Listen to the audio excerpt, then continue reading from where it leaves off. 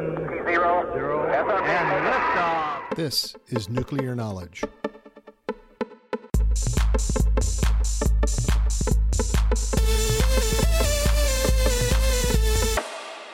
A production of the National Institute for Deterrence Studies. Welcome to another exciting episode of Nuclear Knowledge, a weekly show of the National Institute of Deterrence Studies where we are advancing peace, promoting stability, and helping you to think deterrence. I'm your host, Jim Petrosky, and today the show is the last in my series comparing nuclear and conventional explosions. If you haven't listened to the previous shows, you can go back and listen and catch them all at our webpage at thinkdeterrence.com. Previously, I discussed the differences between conventional and nuclear explosions. Episode 2 was done from the standpoint of the military characteristics and effects. And later, episode 6, I discussed the differences from a fuel standpoint. Today, I return to the effects, but now from the standpoint of location of the detonation, and particularly based upon altitude. As a disclaimer, details of chemistry and nuclear physics are far beyond the scope and time of this show, so I'll provide enough detail to understand this topic. So let's get started. Are you into real estate? Well, me neither. But you may have heard the saying, location, location, location, when it comes to buying real estate. You haven't heard this? Well, me neither. But the idea is that the exact same property beside a muddy swamp would sell for a different price than a property on the side of a mountain with an ocean view. This is similar for the effects of an explosion based upon its location. Same detonation energy, but different outcomes. And the differences are substantial when considering conventional versus nuclear detonations. However, in the case of explosions, it's not about swamps and ocean views, but more about the altitude of the detonation and where the energy goes. Before launching into this subject, I want to remind you that I'm speaking in very, very general terms, where a conventional explosion is one where the energy is released from a chemical-only reaction, and a nuclear explosion is the result of energy released from a nuclear reaction. By way of review, again, listen to episode 2. The key differences to the explosions are the timing. The nuclear explosion occurs over a much shorter time period than a conventional explosion. The energy and the fuel mass. The nuclear explosion requires less fuel for the same explosive energy, usually reported in kilotons. And this all results in a difference in energy density. And that's all due to that timing and fuel. And basically what happens is a nuclear explosion releases much more energy in a very small space, and it results in much higher temperatures than with a conventional explosion, even for the same amount of energy. And the higher temperatures produce secondary high-energy electromagnetic radiation in the form of X-rays, infrared radiation, and ultraviolet radiation. And then, of course, nuclear weapons or nuclear explosions result in nuclear radiation. And that's because the nuclear processes emit other important radiation, primarily in the form of gamma radiation. Okay, with that all clear as mud, I turn to comparing conventional and nuclear explosions at different heights. For a conventional explosion on the ground, the energy results in a violent movement of debris and projectiles that can break and kill, and a blast wave that destroys objects in a similar way to a wrecking ball. For a same size, same energy nuclear explosion, on the ground, the result is similar, as most of the energy results in the movement of debris and projectiles that can break and kill, and a blast wave that knocks things over.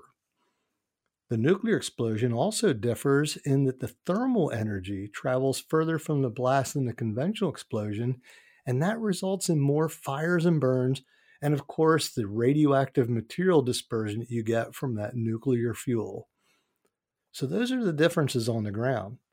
However, if the explosion occurs at a higher altitude, then the atmosphere is much thinner, and the effects become different.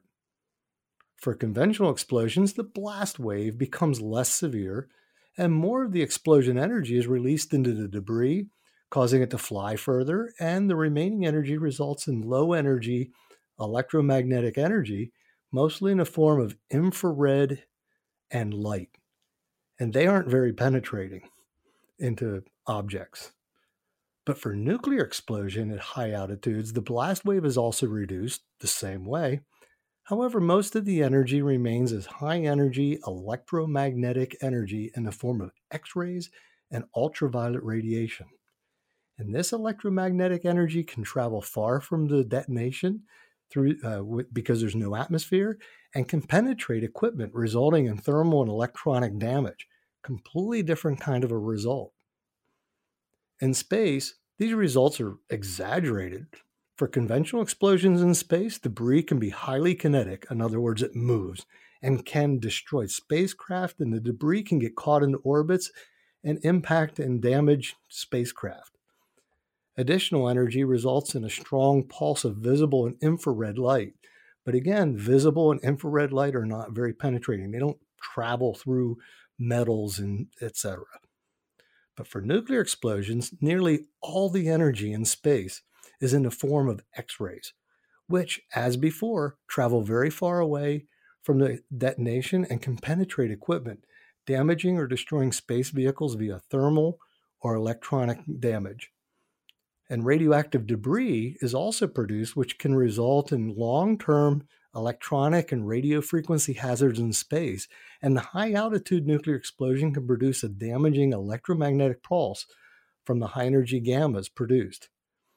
So you can see from these just two simple descriptions, as we move up in altitude towards space, the nuclear explosion and the conventional explosion are substantially different for their locations.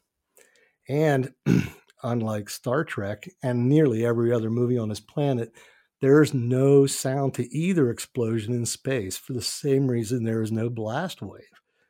The blast wave and sound wave requires the atmosphere to carry the wave. But in the producer's defense, it seems a little bit more exciting with a big explosion sound. And if you don't believe me, turn off the sound during a space fight scene in any space movie. Boring, I'll tell you that. So, to review, as a conventional explosion occurs at higher altitudes, the effects change from primarily blast to debris and visible light, which is not very penetrating to most spacecraft. For nuclear explosion, the effects move from primarily blast to high-energy radiation that penetrates systems and results in thermal and electronic damage. So these are the two main points I want to get out today in this nuclear knowledge. Additionally, you learn not to pay high prices for land near a swamp. At least I think that's what you should have learned. And of course, before I end, I highlight that both nuclear and conventional explosive weapons are an important part of our national deterrence strategy.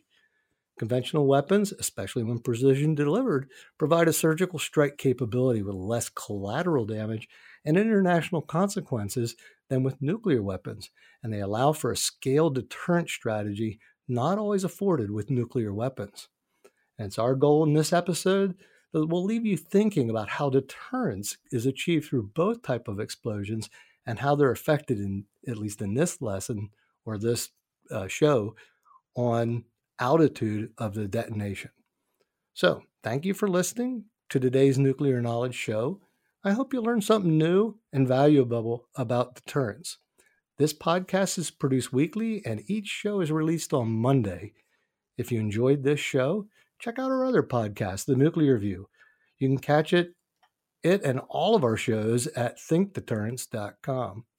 I thank our producer, Kimberly Charrington, our sponsors, and all the fantastic members of the National Institute for Deterrence Studies for making this podcast possible. Stay tuned next week for another exciting and informative nuclear knowledge. Bye-bye. A production of the National Institute for Deterrence Studies.